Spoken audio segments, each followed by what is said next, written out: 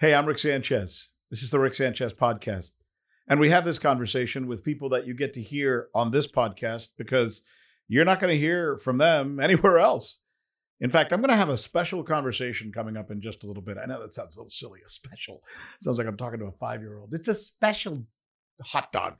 It's a special meal. No, this really is interesting because I try to bring people to this podcast who you would not hear on MSNBC or Fox or quoted in the New York Times because they don't fit whatever those particular media outlets want to say or want you to hear. So they get to say things that are different, more balanced, really. And today there's so much to talk about. Zelensky, and then Ukraine and a little China. By the way, the thing with Zelensky, I think, is fascinating. And again, this is something you won't. Why you won't hear this on CNN or Fox or any of these other channels is crazy. But here we go. In a major concession, Kiev is now saying it's willing to start peace talks with Russia. I mean, Zelensky's been pretty bold about, no, I'm not going to talk to that monster Putin, and I hate him, and I'm not going to talk. But here he is now being quoted as saying, well, I'm willing to sit down and talk, especially if the forces reach Crimea. This is being reported by the Financial Times, by the way, in an April 6 article, if you want to look for it yourself. Always important to reveal sources. Look, the reason I say this to you is because I was watching a documentary on Amazon Prime. And the documentary is called The Movement and the Madman. Check it out. The Movement and the Madman. So it's the story of the Vietnam War and how everybody in this country, including members of Congress and people in the peace movement and mothers and housewives and fathers and college students and everybody, it seemed, was saying in one voice, why are we still in this stupid war? Why are we fighting this war in Vietnam? And what you understand, by the way, the madman is, just to let you know, the madman is Nixon, because he wants the Vietnamese to think he's a madman and he's about to nuke them so that they'll back down, but they don't. And every day, thousands of Americans die and tens of thousands of, in some cases, Vietnamese are dying, children, and all the things that we did. And after a while, we just figured it out. The American people figured it out, and this war should stop. And that's the reason LBJ was taken out of office. For those of you too young to remember, he literally said, I'm not even going to run because I can't win because of the Vietnam War. Well, Nixon comes in, and you think Nixon, seeing that the guy before him, his predecessor, was knocked out by the Vietnam War, you think he would come out and say, okay, I'm going to put an end to the Vietnam War. Instead, no, he puts literally gas on the fire. And people are saying to him, let's get the hell out of this thing. And for those of you, again, too young to remember, it was a big deal. And there were marches on Washington, and there were members of the clergy, and there were rabbis, and there were priests, and there were housewives, and there were kids, and there was everybody in the country. But the most important thing for that son of a bitch Kissinger and that piece of crap Nixon at this time was, we must prolong the war. This war must continue. Watch it. It's amazing how they did it. And it makes us upset now. And any one of us who's now, educated in this country and looks back at that, and we ask ourselves, for what? Because we didn't like the form of government that they were possibly going to have. Oh, by the way, today Vietnam is our number one trading partner, right? And by the way, we lost that war. Just in case you were wondering, well, yeah, of course they are because we beat them. No, we lost the war. But why am I talking about this? The reason I'm talking about this is because of what's going on in Ukraine. And the fact that Financial Times is now reporting that Zelensky is willing to start peace talks with Russia if its forces reach the Crimea border. And you know what's interesting about this? We don't want them to talk peace. Again, what did I just say that happened in Vietnam? Nixon and Kissinger wanted to make sure the war continued at all costs. No matter what happened, they were not going to let the war stop. And people would come to the White House and meet with them, and they'd say, no, we're not stopping the war. In fact, we're increasing the war. More troops, more bombs, more soldiers. And by the way, we used to only be in Vietnam. Now we're going into Cambodia. And now we're going to go into Laos. So we're going to expand it. We're going to proliferate it. It was crazy. And I'm watching this now. And what do I think of that happened last year? I mean, the Ukrainian news outlet, right? Part of Pravda with one big long name there that I can't even pronounce, reported that the United States, along with the presence of British Prime Minister Boris Johnson, used a surprise visit to Kiev to pressure President Zelensky to cut off peace negotiations with Russia. Even after, I'm reading here, even after the two sides appeared to have made some kind of tenuous progress toward a settlement to end the war. Think about that. Think about that. Considering what I just told you about what happened in Vietnam. Think about that. Even when they want to try and stop fighting, we don't want them to stop fighting. That's us, baby. That's the country we all love. But a government and politicians and members of the military-industrial complex, which I don't love, and neither should you. Can you imagine? By the way, I'm not saying they would have come up with a peace deal. For all I know, it would have gotten worse. I'm not saying any of that. I'm just saying here we have multiple reports that when both sides wanted to finally sit down and have a conversation, we said, no, we don't want peace. Hell no.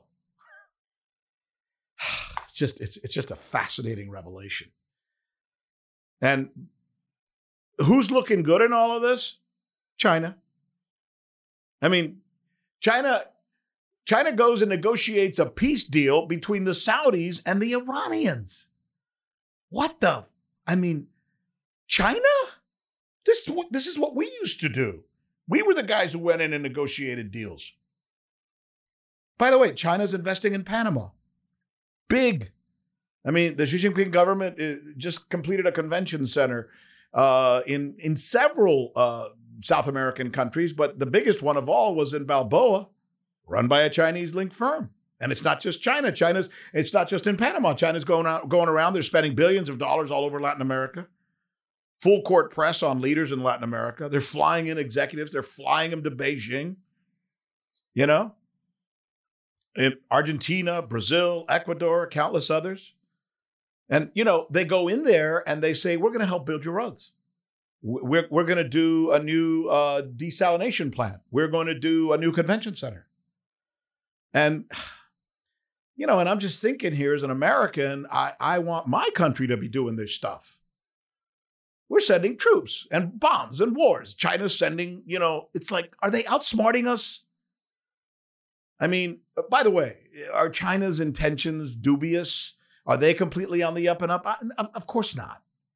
Nobody goes in and gives you anything without wanting something in return. But here's the reality. Nobody's turning down the money. Ain't nobody turning down that money in Latin America. And a lot of people all over the world now are welcoming China's leadership. So what the hell does that say? And that's why this is important. Latin America in particular, and I say this because I'm a Latino in America, and I look at Latin America and how much we've either ignored it or exploited it in the past. This does not bode well for us, for the United States, for our foreign policy, because fair or not, the consensus in Latin America is the following, and I'm just going to tell you what it is. As a guy who grew up with a Hispanic dad who always told me this. The consensus among Latinos in the United States is that the United States does nothing in Latin America but uses political and military might. That's what we did in the Dominican Republic with Trujillo. That's what we did in Colombia. That's what we did in Panama. That's what we did recently in Bolivia. That's what we did in Chile when we assassinated or had Allende killed. This is what we do, folks.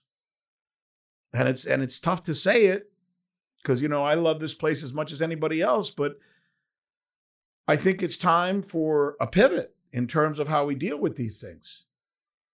You know, it pisses me off that China is the one that's cutting a deal between Saudi Arabia and Iran. And it's not us. Meanwhile, we're proliferating a proxy war in Yemen, where, according to the UN, 50,000 children have died. So we just got to get better at this, you know? We just got to get better at this.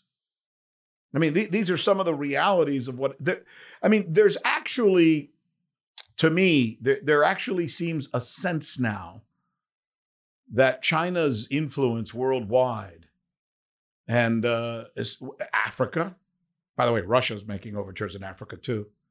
All these countries are going in there and they're changing what did they used to call it during when we were doing the Iraq War? We got to go in there and change hearts and minds. Well, that didn't work. But these guys seem to have come upon a formula that we need to steal from. We need to be the benevolent ones, right? What China's doing in Africa, what China's doing in parts of the Middle East, obviously what China's doing in Latin America, especially in Latin America, is bringing about this. They're positioning China's leader, Xi Jinping, as the face of China's global rise and newfound influence. In fact, it's getting to the point when we think of a global leader, we think of, right now, I hate to say it, and maybe you don't know this if you don't read, international press, but right now the superstar in the global community is this guy, Xi Jinping. It's not Biden. It's not Trump. It's not Obama. It's not Bush. It's not Clinton. In fact, I would almost argue we haven't had a guy like this dude Ping here, Xi Jinping. I guess his name is Xi. In quite a while in this country. And that's something to think about. I mean, she has elevated himself to almost a kind of a vaulted status. Where he's comfortable enough now to walk up to he recently walked up to the Canadian Prime Minister and said, "Man, what are you doing? Why are you lying about us? Why are you doing these things? Why are you saying these things?" So I know, and listen, I'm not here to defend China. China does all kinds of shit that I hate. And I'm not for having a economic system like China's. Although there are things about China's economic system that are in some ways better, if not comparable to ours. I think to a certain extent, there's a certain level of crony capitalism in ours that I wish we could get rid of. I think the tie between politicians being bought off by big business is something we need to improve on. But we've talked about all of these things. So not everything about us is perfect. And certainly I'm not saying that China's economy is great or that, the privileges and the life of people in China is better than ours. And I'm not saying any of that stuff. What I'm saying is we have to have a more balanced view of what's actually going on in the world today. This is what I try to do. And we need to stop living in little silos where we only watch MSNBC because they tell us to hate such and such, or Fox because they tell us to hate such and such, or the New York Times or this one or that one. I mean, that's why I had a reporter come to my house yesterday from the Tampa Tribune. It's called Florida Trends Magazine. And she was asking me some of the things that I want to work on. And I've told her, I said, as a Latino, I want to make people understand in the business community and in the United States that Latinos are good for the U.S. economy. That we're the fastest growing GDP in the world. Well, we're third behind the United States and China, right? And that we're the fifth largest GDP, period. And that's good for the United States. The other thing I told her that I think is important that I want to make now that I'm older and a little wiser and a little more successful, kind of my mission is ubiquity. I am striving for ubiquity. I'll tell you how far I go. You guys know this because you've seen me on TYT, right? I guess that is a progressive organization. You've seen me being interviewed by Tucker Carlson on Fox News several times. I guess that is a conservative organization. The Chinese television network has reached out to me to go on as a guest and answer questions based on stuff. I will go on there. The Russians have asked me to file reports for them. I will file reports for them and have. You see, we should not run from the opportunity to talk to our opponents or share our real ideas about what is truth and what is journalistically sound. So it means we all need to better understand China rather than just hate China without even knowing why we hate them. We need to better understand what's really going on in Ukraine and use some kind of sense of our own damn history. I don't know how the hell we forget our own lessons so fast. I mean, dare I say, Korea? We lost. Shouldn't have gone in the first place. Vietnam? We lost. Shouldn't have gone in the first place. Iraq? We lost. Shouldn't have gone in the first place. Afghanistan? We lost. Shouldn't have gone in the first place. And what are we doing now? Oh, let's see if we can get ourselves in a bigger war, this time with a country that has more nuclear warheads than we do. I mean, look, all I'm saying is, as Americans, we need to open our eyes to this stuff and ask the right questions. You know? And in the process of not asking the right questions and allowing the buffoonery that is our government or our foreign policy leaders, who dare I say, are bought off by people who are getting very wealthy. How much have we earmarked for Ukraine? $103 billion. And I think we've already given them $75 billion. Damn it, man. That's more money than we fought in all the other wars. And are you getting that? How's that helping you? If you're some dude living in Arkansas, or I don't give a shit, Brooklyn, Queens, LA, wherever, Miami, how is that helping you? It's not.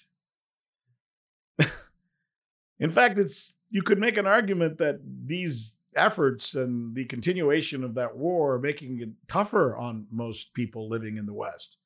Not the guys who run, Pratt & Whitney and those guys. They're making buck.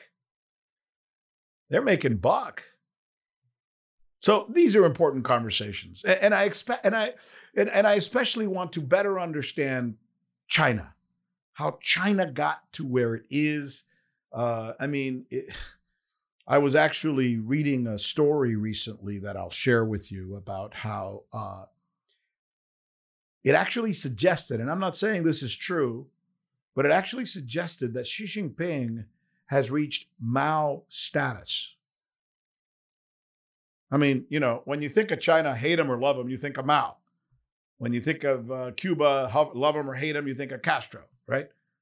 When you think of whatever, every country has its leader, good, bad, indifferent, whether it's Reagan for you here or JFK in recent history, or, whether, when you think of Spain, you think of Franco, right?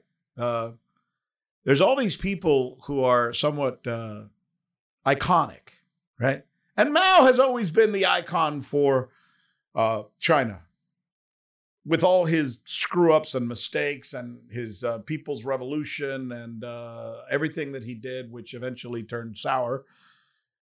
And now, because of the time that he's been there, a lot of people are saying this about Xi. And I got to tell you, some of the shit that Xi's pulled recently, I mean, this deal he did with the Saudis, I never in my wildest dreams would have thought that these two mortal enemies, the Saudis and the Iranians, would come together and shake hands and do a deal. Never, ever, ever. I never thought that could happen. And this dude, Xi, made that happen. And now he's putting a 12-point deal together between Zelensky and Putin. He's coming together to try and stop the Ukraine war. So look at this image. The dude who's the leader in China, Xi, is putting a peace deal together between Putin and Zelensky. And we, in the form of crazy hair Boris Johnson, are sending people there to make sure they don't do a deal. How the hell does that look? How does that play in India with 1 billion people there? How does that play in China? How does that story play out, you think? How do we look as Americans? How do we look? How does Rick Sanchez's country look? How does Remy's country look? How does Scotty's country look? How do you defend that shit, Not to take sides here, with what's going on in Ukraine, but just to say the optics, they don't look good. But we don't even know because we don't know these things, right? If you watch CNN, you don't know this. Even if you read the Times or the Post, you don't know this. This is why, as a journalist, for me, it's important to try and be fair about this information, to try and understand whenever I want to know about what's going on, I never go to the same sources. In fact, I often will say, I Google non-Western sources. I'll Google non-Western source on such and such a story so I can understand what they're saying in Delhi or in Riyadh or in some other part of the world and get that perspective. I mean, I'm not saying I don't watch CNN from time to time and I don't read the New York Times, which is a great newspaper, generally speaking, or the Washington Post. But if that's where you live, I got to tell you, there's a bias and you're going to be misinformed. Not because they're going to tell you something that's wrong, because of what they're not going to tell you. Like the stuff that I just told you now. So that's why I turn to people who I think are more fair. In fact, if I'm looking at a guest to talk to interview, and I know that he is shunned by, let's say, CNN or any of those, and I just use CNN as an example, but any of the cable channels will not interview this person, then I definitely want to interview them. Because that means they're saying things that are different than what CNN or Fox or MSNBC or ABC or any of the others, or by the way, they're all exactly the same. Except, one of them votes right, the other one votes left. Who cares? So I will want to interview that kind of person. Saurabh Gupta, for example. Saurabh Gupta is one of the foremost experts on all things China, which is why I sit down to talk to him. And here's my conversation with Saurabh. So how did she get to where he is? I'm starting, like the rest of the world, to become really curious. Who is this guy? It's a fascinating question because, in the Western world, the answer is already laid out. Oh, she is the next Mao, or he is this authoritarian dictator, or totalitarian. Yeah. But genius or monster, or somewhere exactly. in between, right? But they've already figured him out. And I'll say, after this Congress, actually, he's become more of an enigma. Let me try to parse this a little bit as to who he is. She himself has spoken that modern Chinese history, post-liberation, post-1949 history, should not be looked at as two eras of Mao, that authoritarian, centralizing political leader, and Deng, that reformist, economically minded, internationalist leader. It should not be framed in that context. The two are intertwined. And she himself is perhaps an intertwining of the two. From a political perspective, he is a centralizer like Mao, although he hasn't centralized and made it a one-party dictatorship of the lines of Mao, including what Mao did institutionally. She is still very much part of that larger central committee, but he has, no doubt about it, many levers of control. But from an economic standpoint, his economic agenda is built exactly on that agenda which Deng laid down. One can get trapped in some of the jargon. Deng talked of a principal contradiction in 1981. She talked about that in 2017. Deng talked of international circulation as part of opening up. She talks of dual circulation. It's basically on that foundation that Deng laid is the next stage of reform and opening up. It's even called a new round of reform and opening up. So from an economic standpoint, he's very much Deng's successor. What I would say is that he's not as economically liberal as Deng is, and at the same time, he's not as politically conservative as Mao was. And so he is a mix of the two, and that's why it's an enigmatic mix in a way. Here's the $60,000 question that I think most of the people who are watching this right now would probably think. Is he a communist? Totally. In his own view, he is very, very committed to the communist, Marxist, theoretical dialectic. But that dialectic, as we've seen through that in phases of reform and opening up, is infinitely extensible and co-optable in terms of how it is from a capitalist and economic standpoint. It is because I have to stop you for a minute, yes. because I'm just thinking that you just said that to me, and as you're using the word communist, I'm thinking of Huawei, I'm thinking about the greatest chip industry perhaps anywhere in the world. How can those things be at the same time? Aren't they contradictory? I think they are contradictory, and I'll tell you this, and I'll be very frank about what is Xi's socialism with Chinese characteristics. I'll be blunt about it. It is an exercise in opportunism. All that works is Chinese communism, is socialism with Chinese characteristics in the new era. All that doesn't work, it's got nothing to do with it. He knows. So I think what I'm hearing you say is, if it makes money for the people, i.e. for the country, for Xi, essentially, not that he's pocketing it, I'm not accusing him of doing that, although I'm sure he lives pretty large. If it works for the country, then it's good. If it doesn't, get out of here, right? Yes, it does. does. Well, isn't that the same rule that capitalists live by? Precisely. I think of Xi, when I talk about this, I think about Bill Clinton. You know, Bill Clinton, all the good things happen because of me, all the bad things happen because of other persons. Right. And that's exactly socialism with Chinese characteristics in the new era. Right. So a company like Huawei makes him proud because it's the #1 mobile phone manufacturer in the entire world. Yeah. Wow, that's a win. So it's allowed to compete with Apple or whatever other big company that we can compare it to here in the United States, even though it's a completely capitalistic venture, living within a communist environment. Yes. But any other company that comes along that doesn't get the sanctioning of the government, we're not even going to let you grow.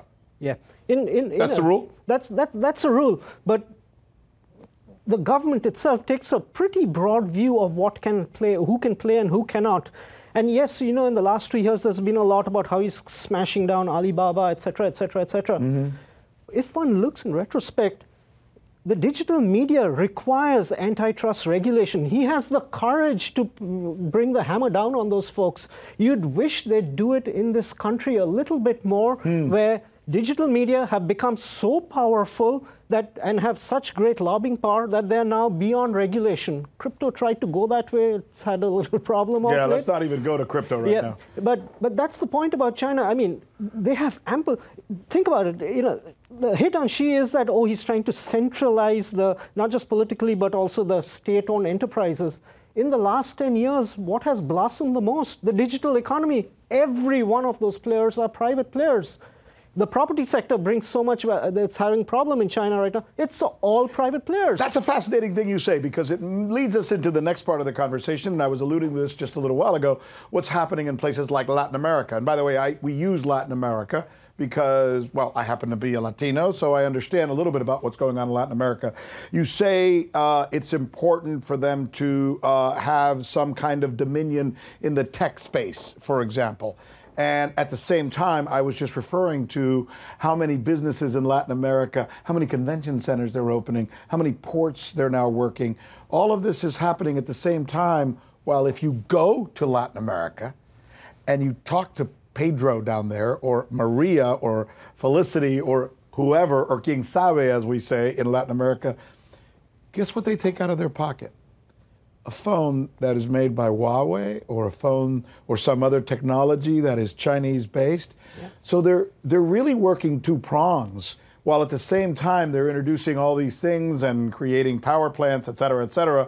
They're also making sure that all Latin American citizens down there, their first time they can afford a phone, first time they can afford a TV, first time they can afford any kind of technology, it'll be Chinese technology, where 50 years ago it used to be an RCA. Yes. Exactly correct. Exactly correct. They're going in the hard infrastructure space because they've done infrastructure so well at home, so they know they can take it abroad. And the Western countries sneer at it, so they can't come to the West, even though they are the Portugals and all who have allowed them to play. But so they go to Africa, they go to Latin America, who are willing, open, and willing. And I want a cheap phone. Yeah, exactly. I want a cheap phone. I can't afford to pay for you know, whatever it is that most of our friends use in the United States. Precisely, and in things like fintech and all, which Alibaba created, I mean, using the digital universe. Latin America is underserved in that area. There are business models that China has perfected, that the private players in China have perfected at home, which they're taking out. And yes, there's the worry that there might the surveillance issue might be a problem. But if you ask an average African, developing Asian, or Latin American country, they will know. I mean, the United States government will get the information it needs to get from a private citizen in Latin America when it wants to. And the Chinese can get it, the United States can get it. Who cares? Wow, Saurabh, what a fascinating conversation. I learned so much when I talked to you. Thank you so much. You're most welcome. Really appreciate it. Yeah, I got to tell you, I enjoyed talking to Saurabh about all things China, and I think he's fair. I mean, you almost sense in his voice he has a certain kindness about him, and I think he's the kind of guy who thinks through situations. And I got to tell you something else about guests. I can share this because I've worked right in the industry. I worked at Fox. I worked at CNN. I worked at NBC. I worked at MSNBC. I did reports for Dateline. I've worked in, I know the American media. And I know that one of the things that they often do when it comes to guests is something called a pre-interview. So if they're going to interview me, for example, they will first have a booker or an assistant booker call me and ask me the questions that the host is going to ask. And if I don't give the answers that they want to hear, they will then call me back and say, oh, sorry, we changed the show. There's been a breaking news story, et cetera, et cetera. We've canceled your segment. Sorry about that. And they're always real careful. They'll say, can you come back next week? But they'll never call you next week. They'll never call you, period. So they're real careful about who they have on. And they always want to make sure that the person that they have on is going to share the opinion of the host or say the things that fit the ideology of that particular network. If it's Fox, it's got to be somebody who's going to, I guess, blast, Biden.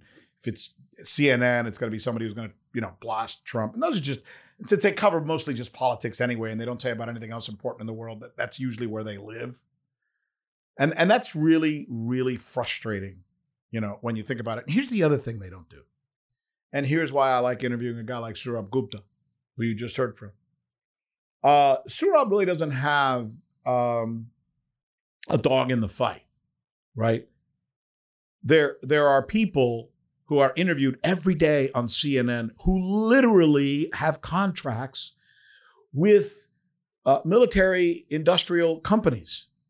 They have a contract with Pratt and Whitney, or with Raytheon, or name your bomb maker or weapons maker, and they are paid as a consultant hundreds of thousands of dollars by that company. So it's in their best interest to promote anything that allows that company to make more money or sell more weapons. So they get interviewed on CNN about, war X or Z. And the host says, well, what do you think of this situation in, Nairobi, where this war is going on? And they'll say, well, we really need to be very, very engaged in that war. We need to send more troops, and we need to really go in there and get those bad guys, and I'm just making this up, Nairobi, right? What do you think they're going to say? And CNN or Fox or NBC or ABC, they will not tell you. Joining us now is General Petraeus, and yes, he's an example of this. We should warn you that General Petraeus has a contract with Raytheon. Raytheon pays him hundreds of thousands of dollars every year. Or even just, we should let you know that General Petraeus has a contract with Raytheon. It's okay. That doesn't mean I don't want to hear his opinion, but I want to know if his opinion is tinged or colored. But they won't tell you that. And then they interview Raytheon as just a former general, an American hero. And Petraeus comes on and says, yes, we need to bomb more. And those people that we're at war with are evil and horrible and bad. Well, thank you, General. And that's how they leave it. Well, it's not like CNN told you a lie. It's what they didn't tell you. They didn't tell you that Petraeus is making buck off of a company that's paying him to go out there and proliferate the war, because when they proliferate the war, their stock goes up, like it has since we've been in this shit with Ukraine. So again, as a journalist, as a guy with experience in this business, I can speak to this. Be forewarned. When you listen to these people on all of these channels, literally, beware of the messenger, because they don't come with naivety, and they don't speak without an interest. It's pretty obvious to those of us who do know that they actually have a dog in the fight. I'm Rick Sanchez. By the way, thank you for listening. I had to take a little hiatus for a while for personal reasons. And since 2 weeks ago, we decided to start doing some podcasts again, thanks to Scotty Mednick and Mona and my son Remy. And we said, what the hell? Apparently there are people out there who want to hear what I have to say because it's different. And we're finding out that those people are all over the world. Those of you in India, those of you in the Middle East, those of you in France, Canada, thank you. Obviously, 60 to 70% of our audience is still in the United States, but a whopping 30% is coming from all over the place who want to hear different opinions. And I mean, we're getting tens of thousands of people already tuning in. And all we want to do is just try and tell the truth as best we know it, or as fairly as we know it, because nobody owns the truth. I'm Rick Sanchez. Thanks so much for listening. This is the Rick Sanchez Podcast. Let us know what you think. See you again on the next go-around. Dale.